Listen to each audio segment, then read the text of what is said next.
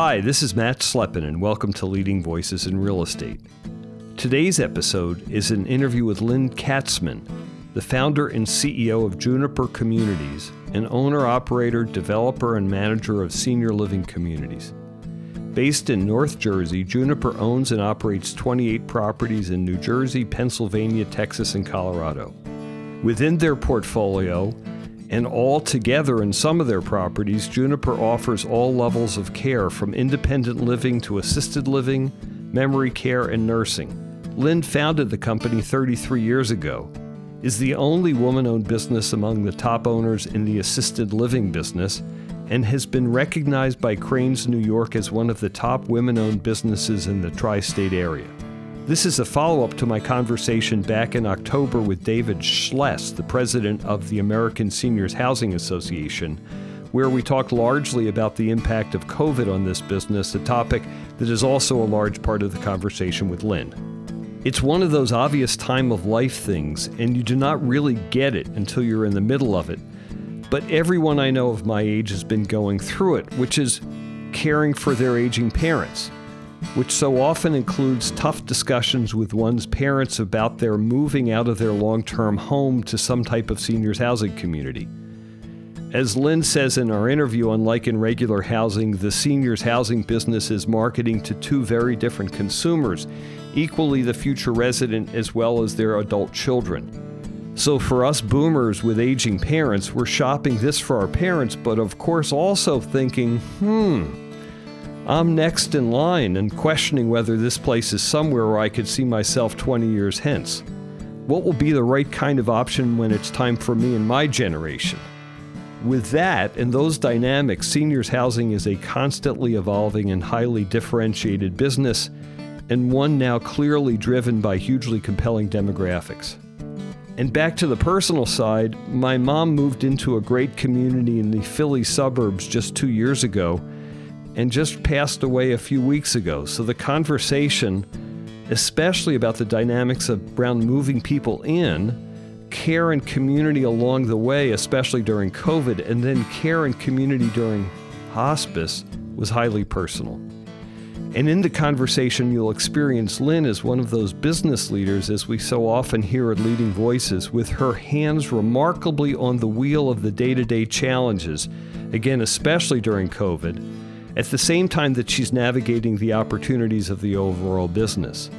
As we were planning for this interview, I read about Lynne in the New York Times as one of the early businesses requiring employees to get vaccinated, a controversial but really sensible practice which we talk about in the show.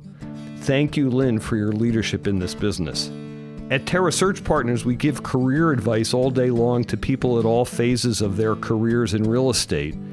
And that perspective is one of the reasons that the last question on Leading Voices is always the guest's career advice. No surprise to listeners, but one of my beliefs is that usually finding focus, both in terms of finding a discipline within the business as well as finding a product niche within the business, is a key to career success and satisfaction. And these conversations on Leading Voices really explore many of those niches and tell the stories of those who've had very satisfying careers and built successful companies in both those niches as well as in the mainstream. At Terra Search Partners, since we're so in the people business, we advise people at all phases of their career on their own continued quest to find their sweet spot and calling. And by the way, even for the most successful and established folks, I think that quest never ends. One of the things I've been doing in my intro lately is recommending other podcasts. I've been listening to some of the episodes of Broken Record, a podcast about the music business that they call liner notes for the digital age. This morning I listened to their interview with Mary Clayton, who everyone will know is that extraordinary voice alongside Mick Jagger on Gimme Shelter. A moment when she hits it for people of my generation, one of the half-dozen high points achieved in that era of music. My two-word takeaways from the interview are the words humility and resilience. You have to listen to the episode to understand why I'm using those words and why I recommend that you take a listen to this conversation with Mary Clayton. Go for it. Similarly, this conversation with Lynne Katzmann is definitely a special episode with Leading Voices, and one for you to forward on, both for inspiration on entrepreneurship, especially for young women on the business, but also for those of us dealing with aging parents. So as always, feel free to forward this episode to a friend and pop me a note if you have questions, advice for the podcast, or comments to matt@terrasearchpartners.com. I hope that you enjoy the conversation with Lynne. Lynne, thank you and welcome to Leading Voices in Real Estate. This is our second conversation on the seniors housing business, a business I know and care about well. I used to be in your business years ago in the mid to late 80s in the early days of congregate care. And also of late, this is a raw, in a positive way, subject because my mother just passed away a couple of weeks ago, and she lived in a Sunrise community originally developed by Marriott called the Quadrangle in Philly, near where I grew up. So I got to live through both getting her in and I guess getting her out and her 2-year life cycle there. And the phrase that she said literally every time I talked to her after she was in was, "Matt, I'm in the right place. Thank you." Yep. That's a good mantra to have. And we find that that's very typical of people who come in and live with us, particularly those who have waited a long time to make the decision. Yeah. And do they wait a long time largely because their husband, who may not be there anymore, just wouldn't, right, the couple wouldn't move in together? You know, sometimes it's that. Sometimes it's children. Mm-hmm. Sometimes it is a fear of what they believe will be an institutional rather than a home-like environment. And when they join us in a community, they recognize that it is very home-like, that you're essentially in an apartment it's like multifamily, yeah, but at this point, age-segregated multifamily. And you get many more services. You have access to people and friends, and people really enjoy that. It makes life easier and better in most cases. And so once you're there, I think people see that very well, and it becomes, many people will say, not only am I in the right place, but why did I wait so long? Exactly. So, and we hear that quite often. Totally true. So we've kind of gone right into the conversation, but let's start with your giving an overview of your company. We're going to come back and deconstruct everything, but what are the headlines about Juniper Communities? Where are you? What are the types of assets that you have? And then your role within the company, and then we'll dive in. Okay, so Juniper Communities, our birthday is April 6th, and on April 6th, we'll be 33 years old. At this point in time, and we've evolved, I think the constant throughout those 33 years has been many of the people, but more importantly, our commitment to older adults. The way we've served older adults has changed over the years. Today, we are an owner-operator of 28 communities in 4 states, including Colorado, Texas, New Jersey, and Pennsylvania. And we operate communities that include everything from an apartment or an independent living apartment, all the way to skilled nursing and rehabilitation. And we operate everything in between. So we have standalone memory care, we operate assisted living, and in many cases, well, not in many cases, but in some cases, we have all of those levels in a campus.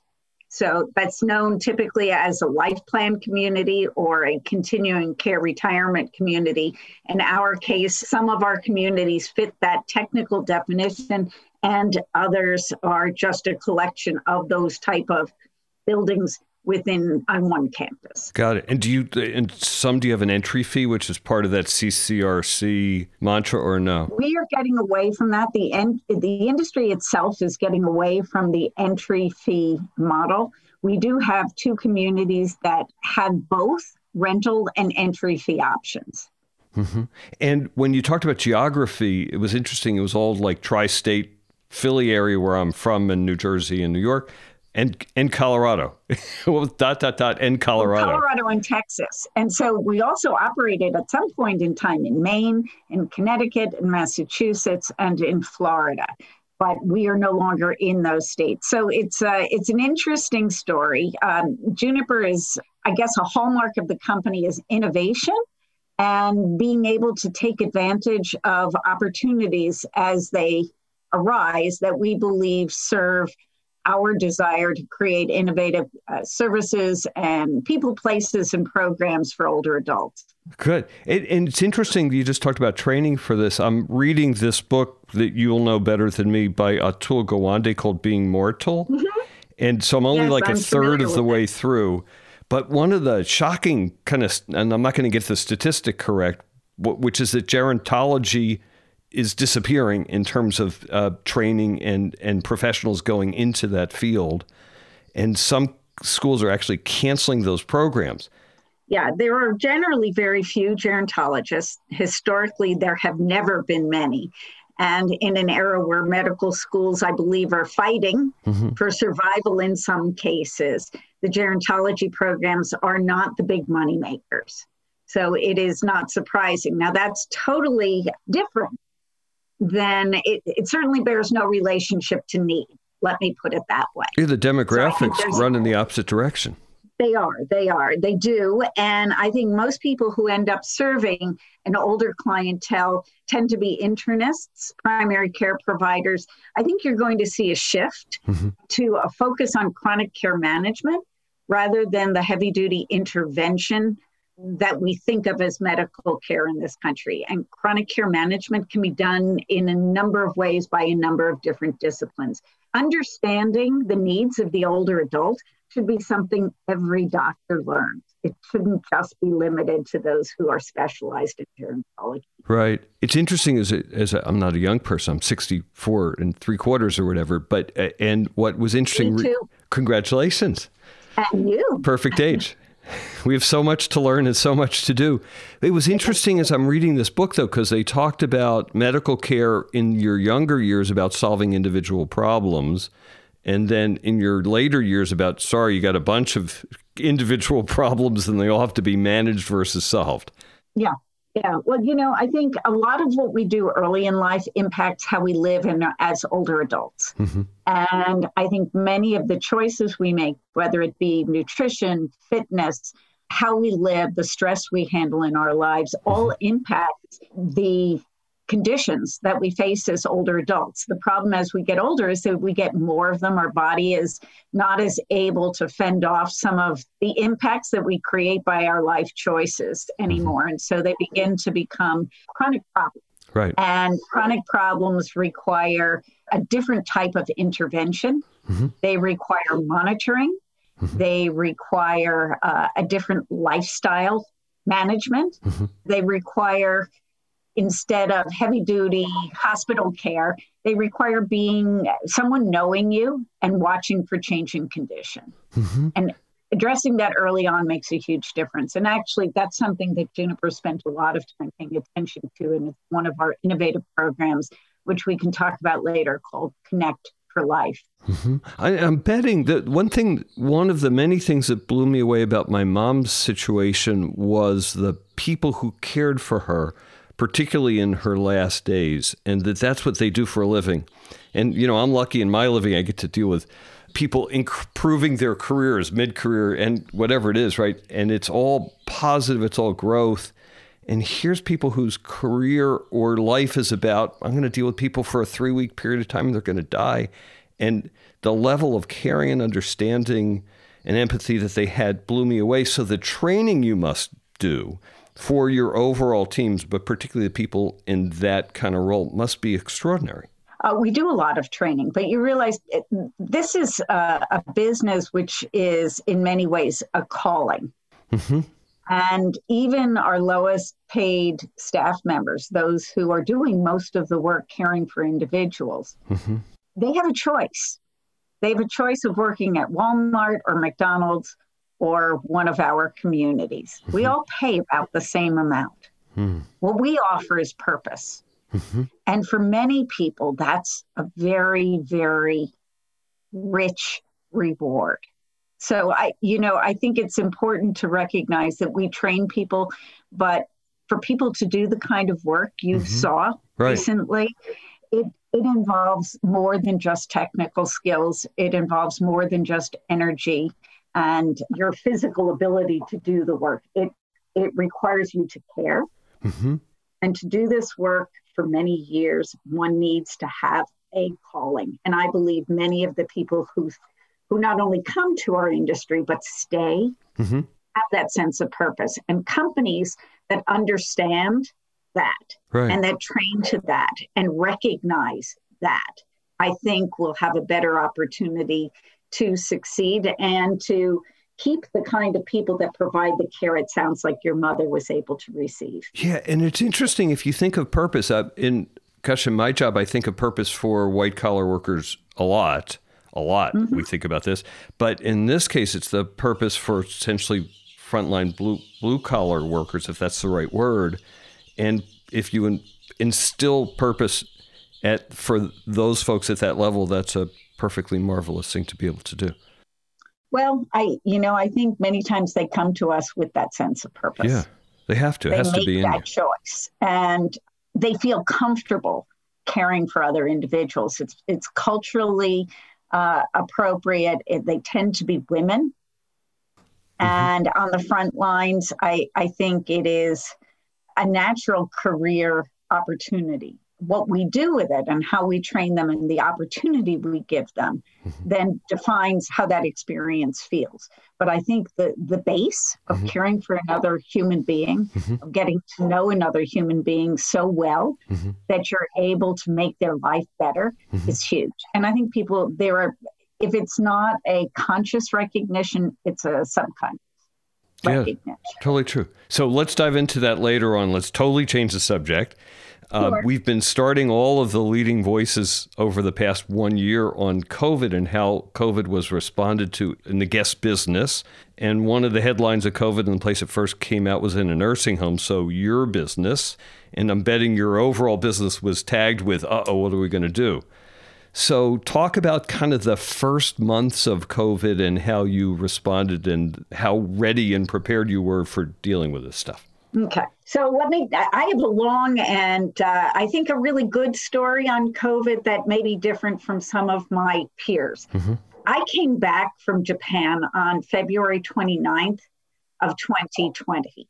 I tell you that only because the day we left Japan shut down. So we were in Hiroshima the day before at the museum, which was an incredible experience, knowing that the next day all of those public venues would shut down. Having had that experience and flying and watching the Japanese, who tend to wear masks anyway. To begin with, relate, stuck in my mind. I'm also I'm a policy wonk by training and probably by avocation. And so when I look at healthcare policy and issues, I never look just to what's in front of me. We always look to what is around us and to historical experience. So we looked at that and we said, there's something here. Now at the time, so our first cases of COVID in our communities, we, as I said, operate in New Jersey and Colorado. We had a known case in both one community in New Jersey and one in Colorado. It was a staff member, but we knew people were sick. And so we made the decision to test universally. Now, at the time, the rule of thumb was you only tested people with symptoms. Why? Because SARS 2003 spread from people who had symptoms. So the common knowledge on the disease or our historical knowledge on a SARS-related virus was to test when symptomatic. We chose not to do that. We found a commercial lab and on April 1st, tested everyone in those two buildings, staff and residents alike. And we got the results on April 4th and they were frightening. We realized that we had many cases of COVID. The vast majority, 94% of the staff who tested positive and 74% of the residents who tested positive were asymptomatic and remained asymptomatic. So we learned on April 4th, contrary to what people were saying, right, that the disease was spread asymptomatically. It was invisible and it was insidious. So that changed the way we acted from the get-go. So we tested every building shortly thereafter, those that were totally COVID-free and where we could galvanize our teams, we sheltered in place. So we created a bubble around our buildings. For those we couldn't do that, we put in place rigid cohorting, use of PPE, and continued to test. And frankly, once our initial outbreaks were dealt with, we had very, very, very little COVID throughout our system thereafter. I think one of the themes we'll have maybe in this conversation is least common denominator versus high common denominator. And I fear in your sector, least common denominator gets the headlines and we learn about it because the other large companies in the space, I think, attacked this very aggressively. David Schless and I talked about this on our podcast, and I certainly was the case at Sunrise where my mom was. It was aggressive and the level of communication was actually extraordinary. Communication to kids, parents, everybody. Yeah. We still communicate 3 times a week to every single person in our communities and their families. 3 times a week we still do it. I don't know how long we'll continue doing it. People love it. The communication has really meant a lot. Being transparent has meant a lot, and taking the action that we took has meant a lot. Let me go on with the story if I can, Matt, please. Because over the summer we put in place a number of additional policies. We had cleaning protocols that used non-toxic cleaning materials that were still approved by the various authorities to kill the germs. When we do something, we try very hard not to create a problem by solving a problem. Kind of the Ivan Illich iatrogenic disease. We want to avoid iatrogenic disease. So we did that. We put together a virtual site for people to access engagement opportunities. And we did it not just for ourselves, but we put it up on the web. And it was a crowdsourced platform called Virtual Connections, slvirtual.com, provided programming that people could access in any number of domains, educational, arts, simple activities, arts and crafts types of activities, what have you. And everything was free. And we just put it up there so that people could utilize that. So we took a number of different steps to try to deal with the problems that COVID caused, isolation among them. So let's go back to that one because it's an interesting one. So your residents are stuck in their apartments, but now there's a virtual platform that they could interact with others and have some socialization and like that. And it's interesting, again, I'll keep talking about my mom because I miss her, but she had zero technological capability. She was terrified. She figured out how to use her iPhone and answer it, but that's about all she could do. So was your average resident able, willing, and relishing somehow getting online to do these things? Were they capable of doing that? So some were. And in other cases, what we did is we arranged with families for visits. And we actually would schedule visits and bring the technology to them. Right. In a way where they could access it. We'd have somebody go there and help them set it up. So we did that in a number of ways. As the summer wore on, we began to do programming in very different ways than we've done it before. We would do by cohort.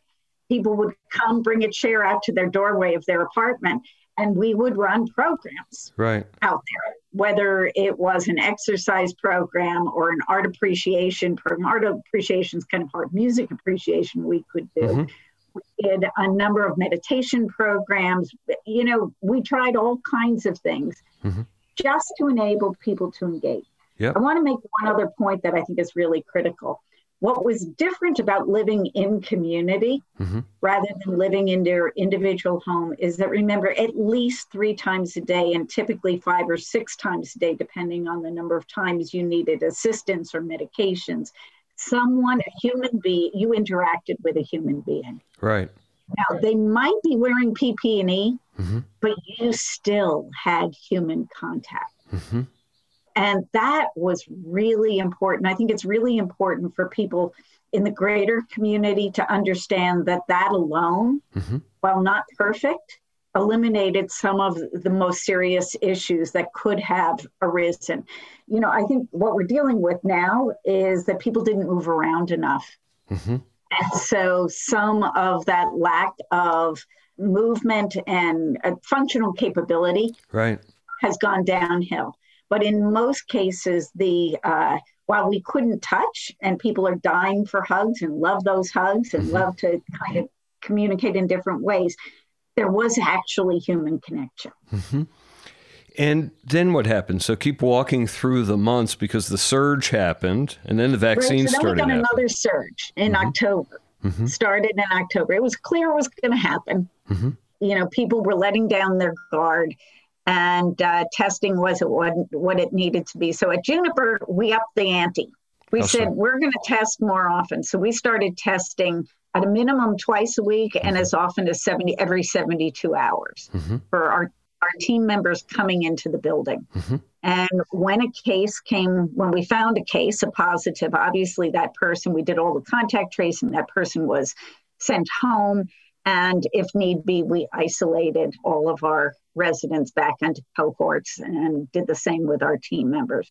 I think the other thing you should know is we also got together with our testing group, which is Decina, a company called Decina, and we did a study, a validation study on cheek swabs. So we were able to move our residents and frankly others in the industry away from the nasal swabs to a cheek swab, which was far more comfortable. Absolutely so true. We did the validation study on that and brought together some other industry folks to help us reach the numbers we needed to validate that as a processing method. Let's fast forward if we can, because I read about you in the New York Times. Now? Yeah, and I read about you in the New York Times, some controversy around taking a strong stance on this. Yeah. So we ran our COVID programs through a small group of people from around the company. It was called the Corona Crew. There were 12 of us that participated.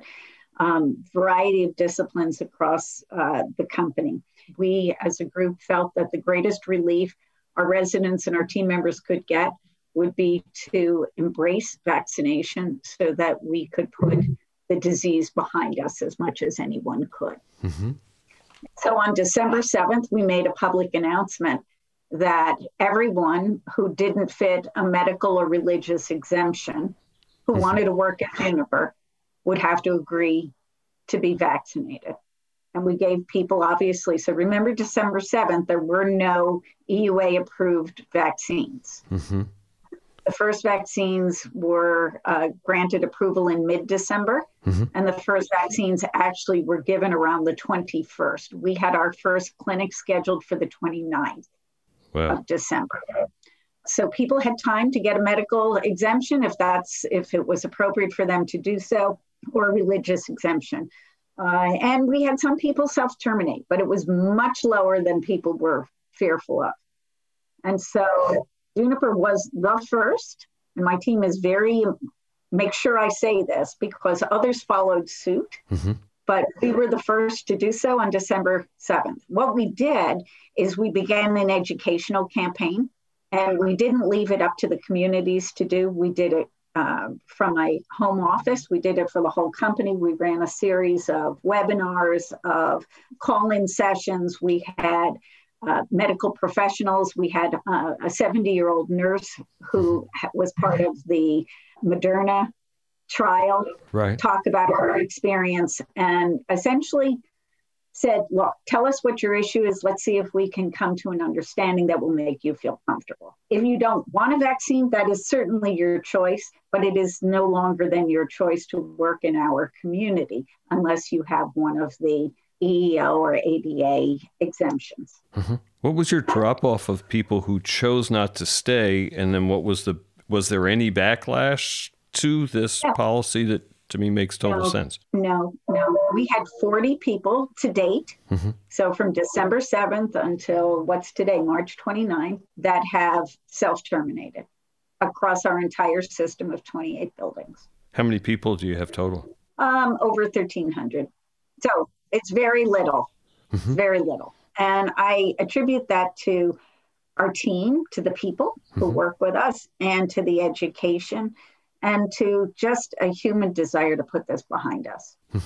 Yeah, and it's how you rolled it out with the same level of transparency that you've described through the conversation, but that really matters. So we've had 96% of our staff and 98% of our residents are fully vaccinated and have been.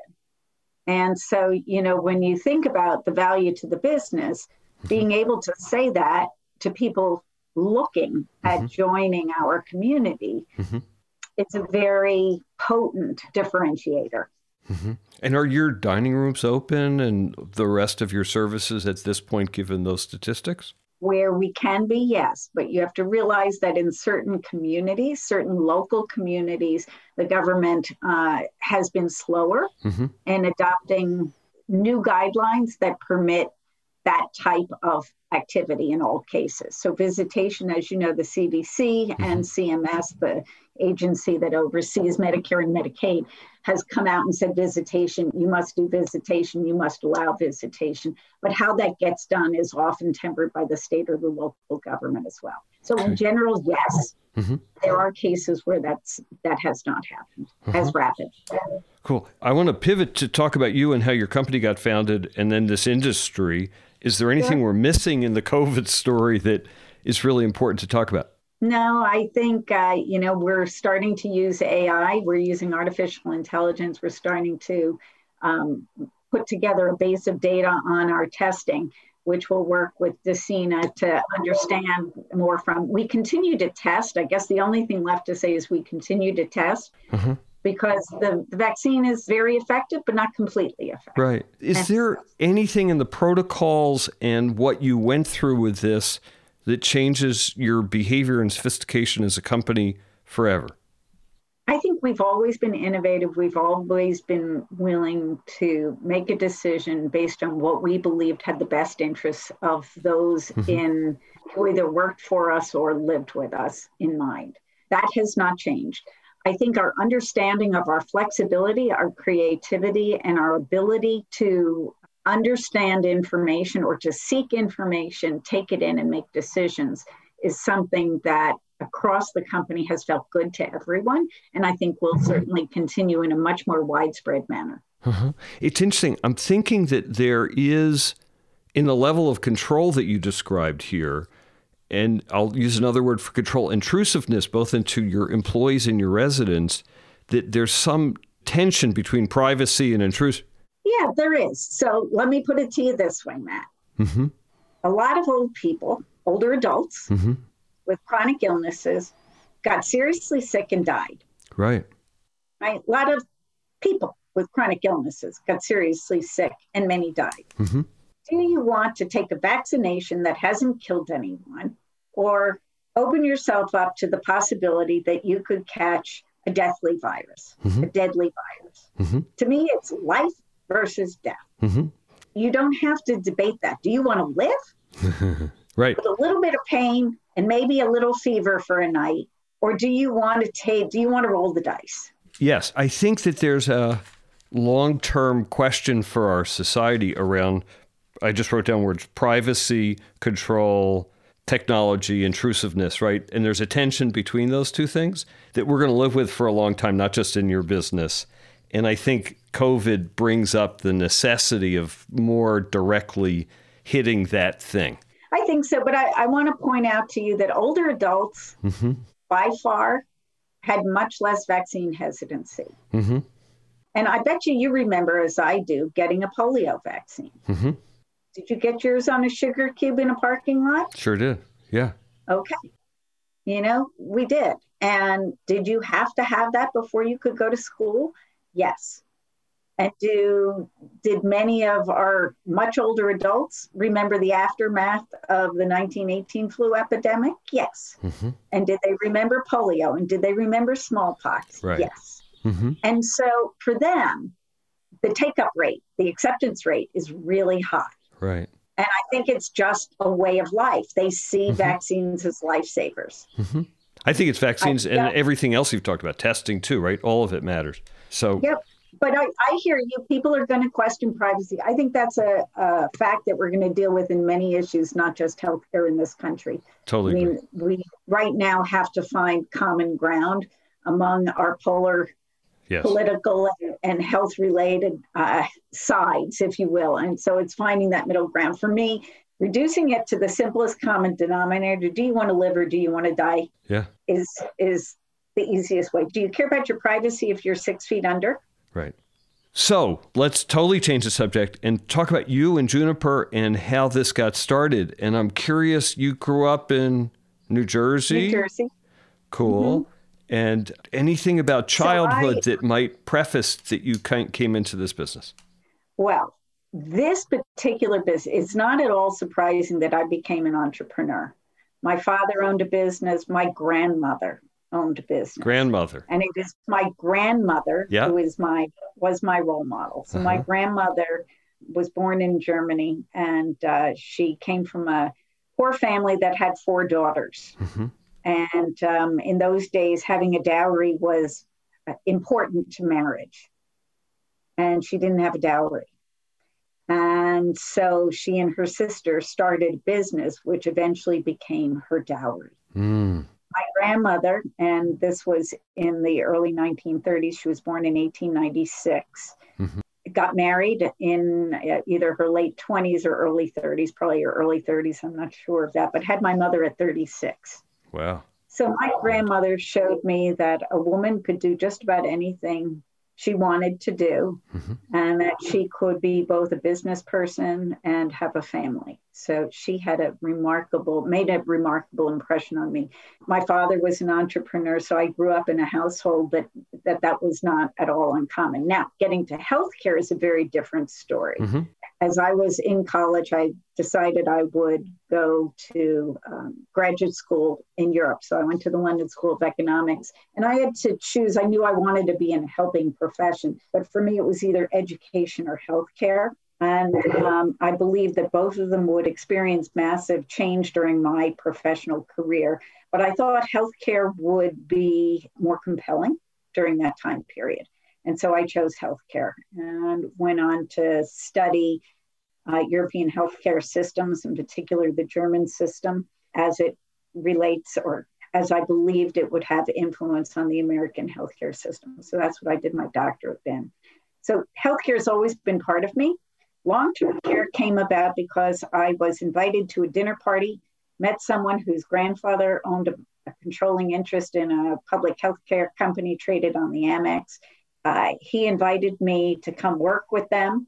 And in my mid-20s, I found myself helping to having a role in participating in the evolution of a company that had both nursing homes at the time and retirement communities.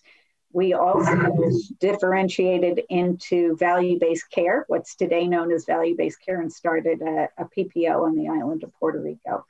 So we built that company up. We doubled its value in 2 years and sold it. And then a year later, I started Juniper. So that's my story. And I was 32 when I started Juniper. And when you started it, was the goal long-term care, or was it more retirement communities at the other end of the spectrum? No, it was long-term care. It was what I knew. Mm-hmm. And what I wanted to do was raise a fund to purchase properties and find small regional operators to run them rather than run them directly. And so we acted as a type of a private real estate investment vehicle. And in the end, we didn't raise a large fund. We raised a property-specific offering. So we found the properties and we found people to invest in those properties initially. And that was the beginning of Juniper. Over time, we switched the model from a lease to a management agreement, which enabled us to keep the upside that these people provided, the improved cash flow. We bought undermanaged properties and turned them around. That was essentially the model. We used the increase in cash flow to either fund a refinance or to allow them to buy us out or to go buy more properties. And that was the base.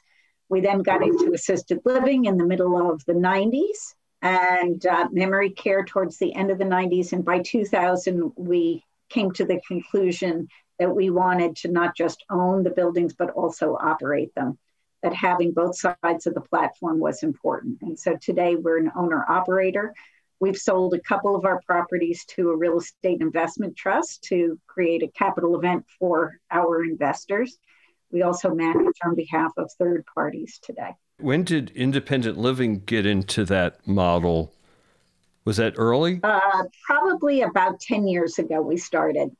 And we started just with apartments and small cottages. We believe it's will be a big part of what we do moving forward.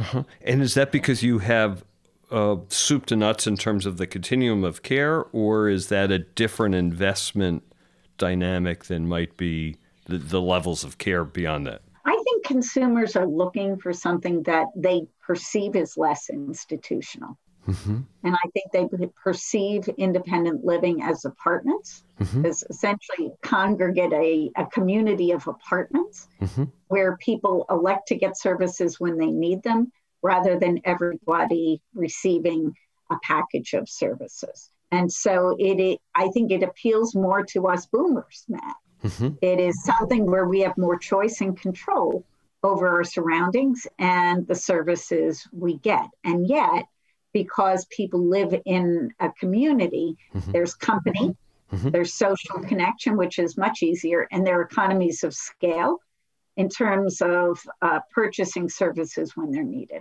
Mm-hmm. Mm-hmm. And is it, first of all, the people even in independent living who move in wind up being in their mid-80s as an average, yep. no matter how you cut it. Yep. So there's an insecurity to drive it there, be it you or your spouse. Yeah, typically. People don't, it's not really a retirement. For those who are planners mm-hmm. and who think ahead and get things done ahead, they will consider probably not just an independent living, but something that has different levels of care. Mm-hmm. And is it having the other levels of care that enables someone to want to be in your independent living because they see, okay, I don't have to worry about that? Sometimes yes, sometimes no. Uh-huh. Independent living, I believe, can exist on its own as long as you can access services when you need them. Mm-hmm. It's funny, I was on the phone last week with someone who runs the active adult community. That means multifamily, no services for a big 55 and above. Yeah. And I said, well, what's the average age for these people coming in? And she said, mid-80s. And nonetheless, active adult, mid-80s. Yeah, I think it's irrelevant. I think you'll probably see those people in your late 70s. Mm-hmm. You're seeing IL early to mid-80s, mm-hmm. and assisted living is mid to late 80s. Uh-huh. So how does this evolve over time? And when us boomers get there, what will it look like, and will we want to do it, or will it still be a facility? And how does it really become a home, not a facility? I get an apartment building being an apartment building. Love it. Facility, don't want that.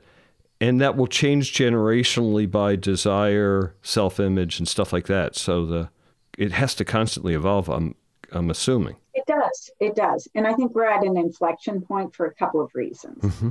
I think COVID has pushed the envelope. And as you pointed out, the New York Times wrote many articles, very few were positive mm-hmm. to the industry as a whole, whether it was on the senior living or obviously on the nursing home side, it was quite negative. Mm-hmm. And we could spend an hour just talking about that, which we'll do another time. Mm-hmm. But I believe that people's perceptions of living in community because of the way COVID initially spread was very difficult. Yep. I think the fact that we are vaccinating early and opening up earlier than other environments hopefully will dispel some of that negativity, but it won't dispel all of it. So I think we're battling a negative consumer perception, mm-hmm. which is part and parcel of COVID. The other thing that COVID did is I think it made people acknowledge that care is a part of what we provide. So it is not purely a hospitality model, mm-hmm. but it is care that's provided with a social conscience, mm-hmm. as I call it, my mm-hmm. words. Mm-hmm. We manage lifestyle. You just call it different things. The fact that people can get 3 meals a day with us matters. Mm-hmm. Why? You don't have to go to the store. You don't have to cook. You don't have to clean up, but you have a social environment in which you get your nutrition. So it becomes a part of your day that also serves to keep you healthy. You don't get that in every environment. And I think people seek that out. But what are we going to want?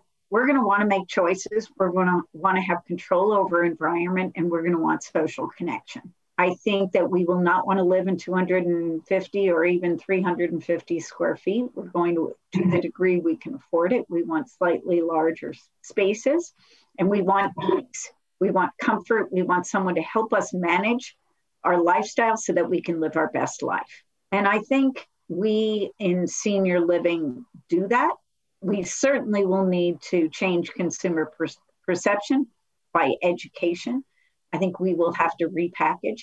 And I think we have to deliver better on independence and choice. Those have always been part and parcel of the values which drive our industry, but how we deliver on them, I think, needs to continue to change. It's interesting. I'm now trying to talk my father and stepmother into moving into some type of community, and the having to pay for one meal a day, that might be the killer for them. And they're ready. It's time for a bunch of reasons. They'll listen to this podcast and they'll be pissed off I'm suggesting this. But from a security standpoint, their house is if you walk through their house, it's just a bunch of barriers that someone's going to trip on any day now. Yeah. Well, I'm writing a blog right now. And when I train on Juniper's culture, I use Maslow's hierarchy as an example. And so when you think about it, what's at the bottom of the pyramid for Maslow? Physiological comfort. Right. So for us, that means a roof over our head, a clean and comfortable apartment. Next on the list, second tier up, is safety. Right. So an environment where, you feel safe, where there's someone watching over you, where you don't feel that either you can't get out if there's a fire or you need some other kind of assistance. Third on the list, social connection. So during COVID, we focused on the first two. Coming out of COVID, we recognize how important social connection is. And as your friends begin to pass away or move away, your ability to connect gets harder. And so one of the things that we provide is that connection, that easier connection. What we have to do a better job of is allowing people choice in how they engage with others and finding different ways to facilitate that engagement.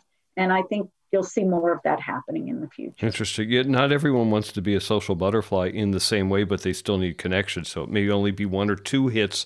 My mother wanted like 10 hits a day. It made a difference for her, like me. And you have to be able to handle that whole continuum. I'm curious about what you said before about finding meaning in one's career. And we were talking about your workers. I want to talk about you and how that worked for you. And I also want to think about operations versus investment, because they're the two sides of this business that really have to coexist in a big way. And we've talked about it. First thing, as you went into this, both wanting to be an entrepreneur and in a caring profession, talk about that. For me, it boils down to the double bottom line or the triple bottom line, doing well by doing good. So without going into politics, for me, leaving the world a better place is very important. And my favorite quote is one by Margaret Mead: "Never doubt that a small group of committed people can change the world. Indeed, it's the only thing that ever has."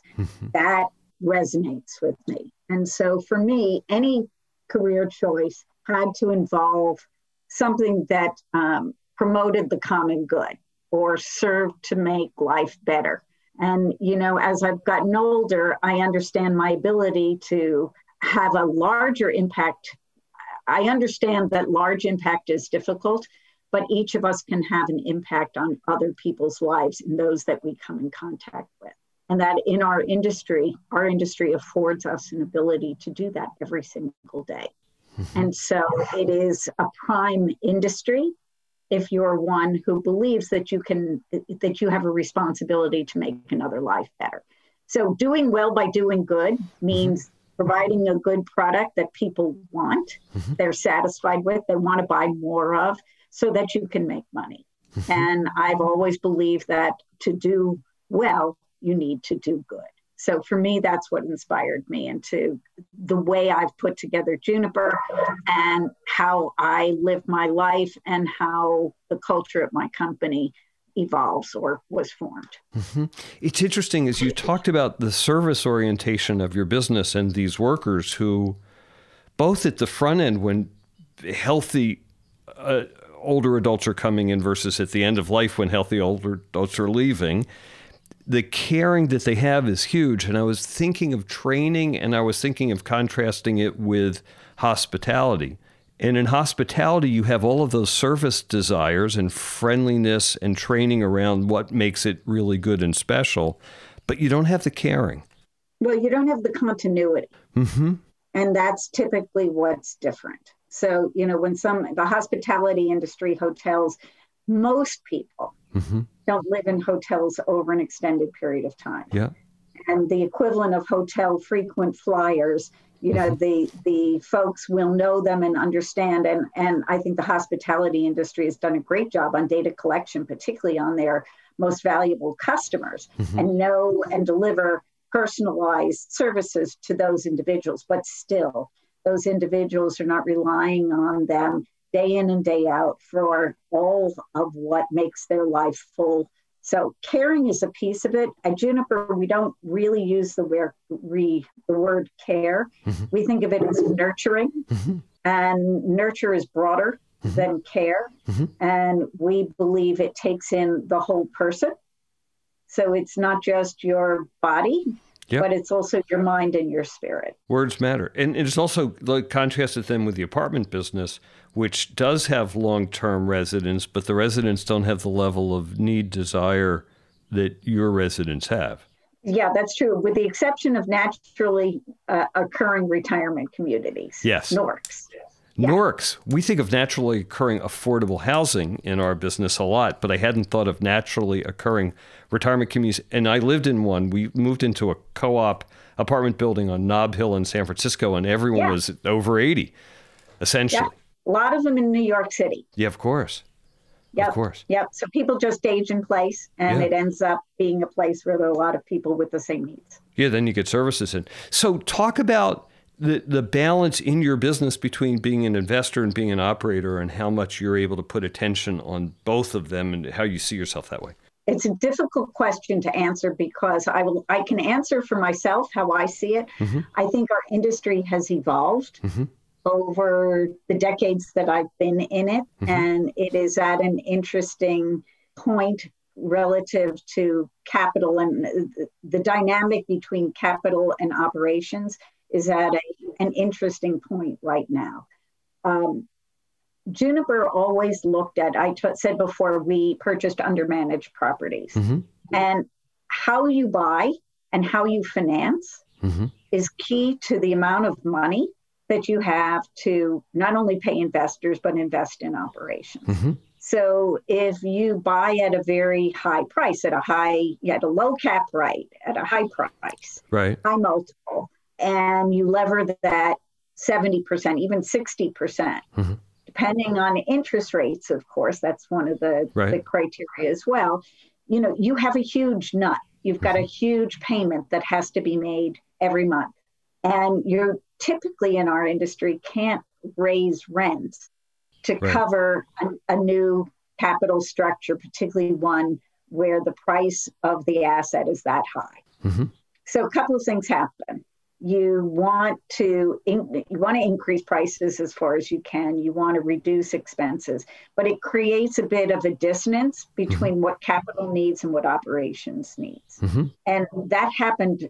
I believe we're feeling the pain of that during COVID in our industry. We would feel it anyway, regardless of the cap rates that we were dealing with pre-COVID, but they tended to be very, very, very low. And when you're talking about that, are you referring more to level of services, assisted living and nursing, not independent? Because that's the easier part of those dynamics, maybe. Independent living doesn't have, has a higher margin in general, but the older people get, if you want to keep your length of stay up and stop the churn, you provide those services. So some of that is inching its way into independent living. But yes, I'm talking primarily of assisted living and skilled at this point in time. And so, and there's another dynamic that's come into play. So COVID has made it really hard because we had to spend money on COVID, on PPE, on testing, which now we don't pay for,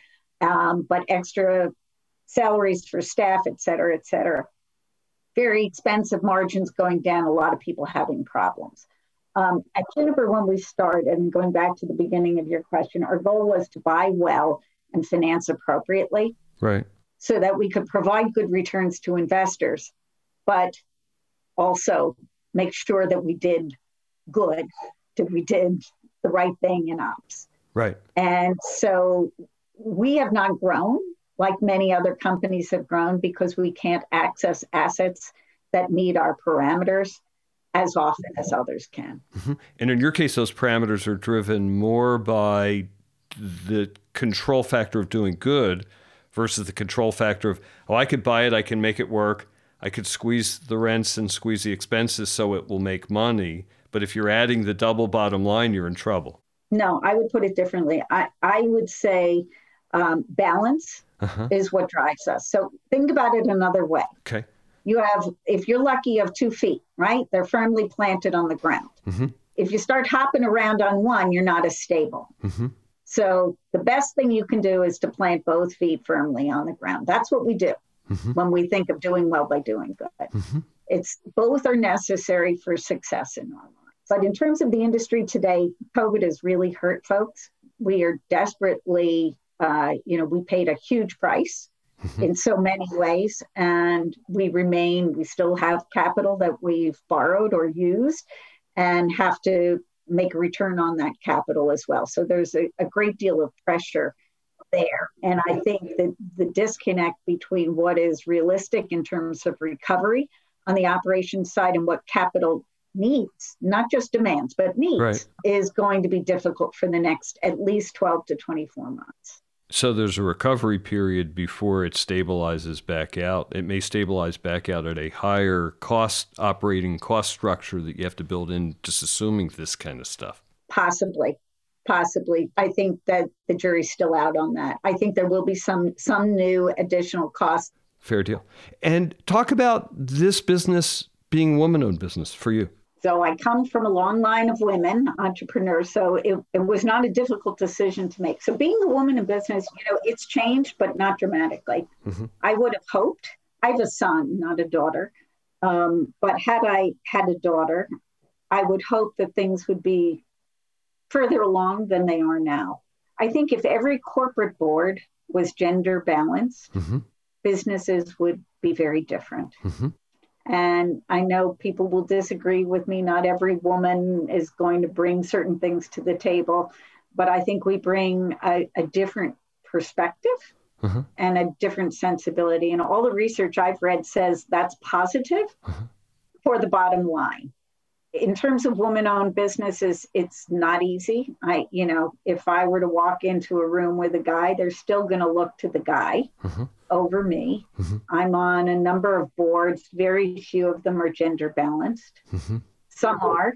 And I sit on the board of a public company, Sabra, and the chair of the board and the president has done a marvelous job. The CEO has done a marvelous job bringing in diversity to our board over the last year. And I applaud him for doing that. So I think it's happening, but slowly. Is there a couple of words you can use of that different perspective that women might bring? Can you summarize what those points of view how they may balance out a board? What's missing otherwise? I think women are really good listeners. And I think they have, generally, we're extremely adaptable. And so I believe coming into a board, we listen, and I think we're solution-oriented. I actually believe it's part of who we are as women. I believe that if you've been lucky enough to have been pregnant, as I was, you realize from the moment you know you're pregnant that you're responsible for another human being. It is visceral.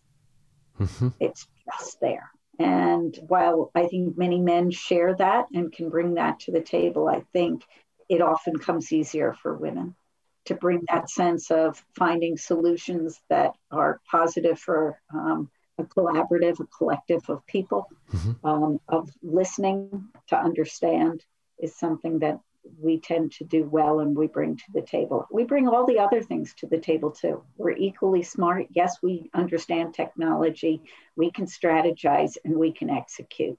So, I think it is the balance of different strengths that we need in corporations. And frankly, I believe it has to start at the top. I'm wondering how much of it's also, I'm thinking of these words, and I don't know if this is true about gender differences, but I think women may have a longer term view and perspective of the world. I think all people have the capability to lend something to a conversation. I think all of us are important, and all the different perspectives are important. Our backgrounds are important. Where we come from and what we learned and how we learned is all important to things. I think that it's like anyone being in power. Once you have it and you want to surround yourselves with others who look like you and are like you, because there's a sense that you need to preserve that. So it's allowing others in and seeing the strengths and that brings to the discussion and what that adds to the whole. And to me, that's important. And I think all of us can continue to learn in that regard. The Me Too movement, there isn't one woman I know at the top of a company who hasn't had a Me Too movement. Totally true. We all have stories, and they aren't pretty. No. Two more questions. Talk about the investment profile and future of the seniors housing, from independent living to nursing care, and the demographics around that, and your prognosis. Does this industry grow, strengthen? Is it too big? Is it overinvested in? Talk about that. Yeah, I don't think it's too big, and I don't think it's overinvested in. I think the investment may shift to different parts of the business. I think we're going to see new types of real estate models emerging over the next 5 to 10 years. I don't think the model for boomers that we've hit upon it. I'm not sure it will only be one. It may be a group of models, but I don't think we're there yet. So I think we're going to see more of that. And I think that will require more capital to come into the business. I think we're going to see capital flow into different ways, different service delivery platforms, whether they be technology-based or people-based or some combination thereof.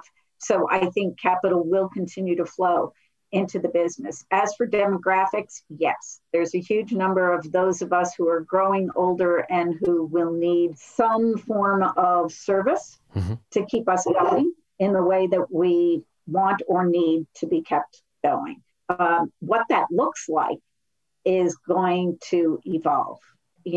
Probably for me, the single biggest, I think two things are clear. We need a high-tech, high-touch model. Something that utilizes technology to drive as a foundation for the work we do, for both data and communication. And we need touch. We need real people. And it's balancing those two in the combination that I think will work best for the demographic for us coming into the future. I think we're going to see a lot of innovation over the next little while. I think this industry is going to have to be serious about innovation in the next 5 years, or someone else will come in and disrupt it, someone you least expect or don't think of now. And then innovation comes because a buyer user preference will evolve, and if you guys don't evolve, something will leapfrog. I believe so, yes. I just wrote down the word science fiction-y.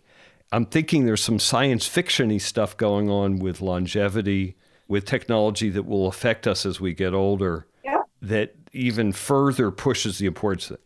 Well, you hear about robotics, you hear about wearables, all of that.